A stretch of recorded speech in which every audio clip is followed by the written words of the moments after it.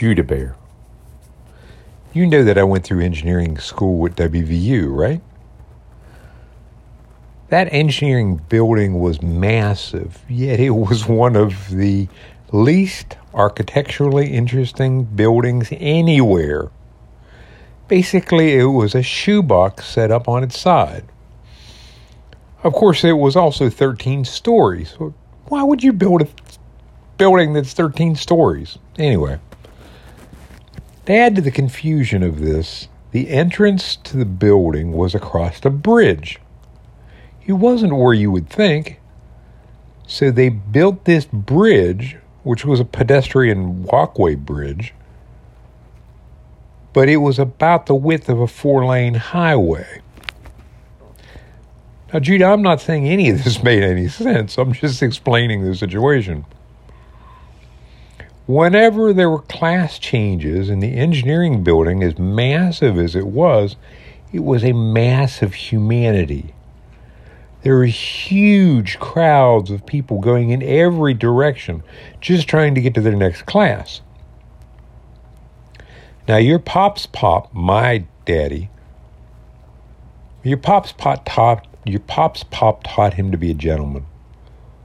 So one day, as I'm trying to get across that goofy bridge and into this massive, ugly, sideways shoebox, I saw a woman. I didn't know her. She was maybe a dozen steps in front of me. I was also taught by my dad to always be a gentleman. You always be a gentleman to ladies. So what does your pop do? Well, your pop sped up his walking just fast enough so that I could get to the door right before she did and open the door for this lady that I didn't know and do the right thing. Open the door for her. Be a gentleman. So your pop opens his door, and this lady comes walking up to me and then starts screaming at me. She was screaming about what a useless human being I was, what a useless male chauvinist I was. She was screaming about what a useless human being I was. How dare I do this? All this crap at me.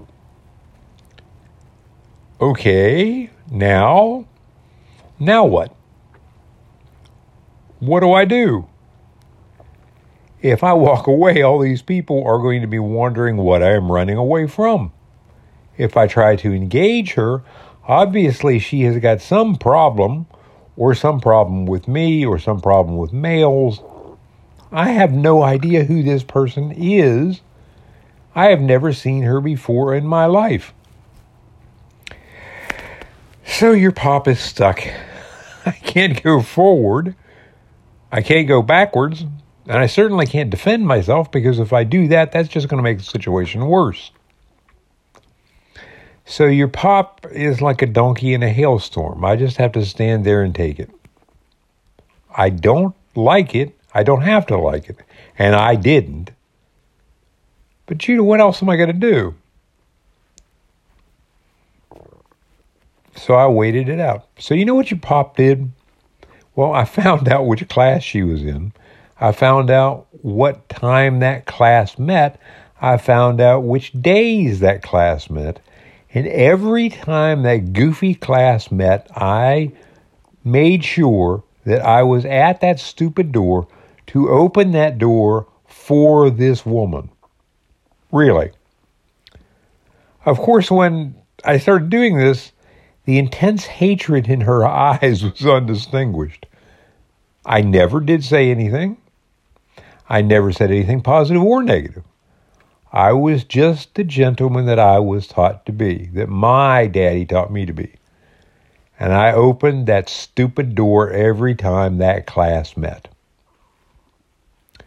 Judy, you know what was really neat is that after a while, and after she got over her intense hatred or anger that she had for me or that day or whatever the deal was, she decided that I was a normal human being.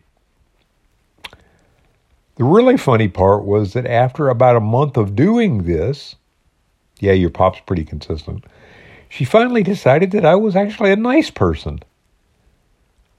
The funny part after that was that her and I became friends, really. The funny part after that was that after that we became study partners. We became study partners with my best friend. Remember I told you about him, Poot? She started dating Poot. She started dating him. Then it got really weird when they both started asking me dating questions about the other one. Your pop's response, nope, nope, nope, I want nothing to do with this. Nope. No. My amazing little grandson. Sometimes the best thing that you can do is just to stand there with your mouth shut. Sometimes it's the only real choice you have. Sometimes the only thing you can do is stand there like a donkey in a hailstorm and take it. And trust Jesus, because he's got this figured out. Maybe you can help someone who has anger issues. Maybe you can help someone who's having trouble in life. Maybe you can be Jesus. My wonderful, amazing, beautiful grandson, I really do hope that you never have to be a donkey in a hailstorm.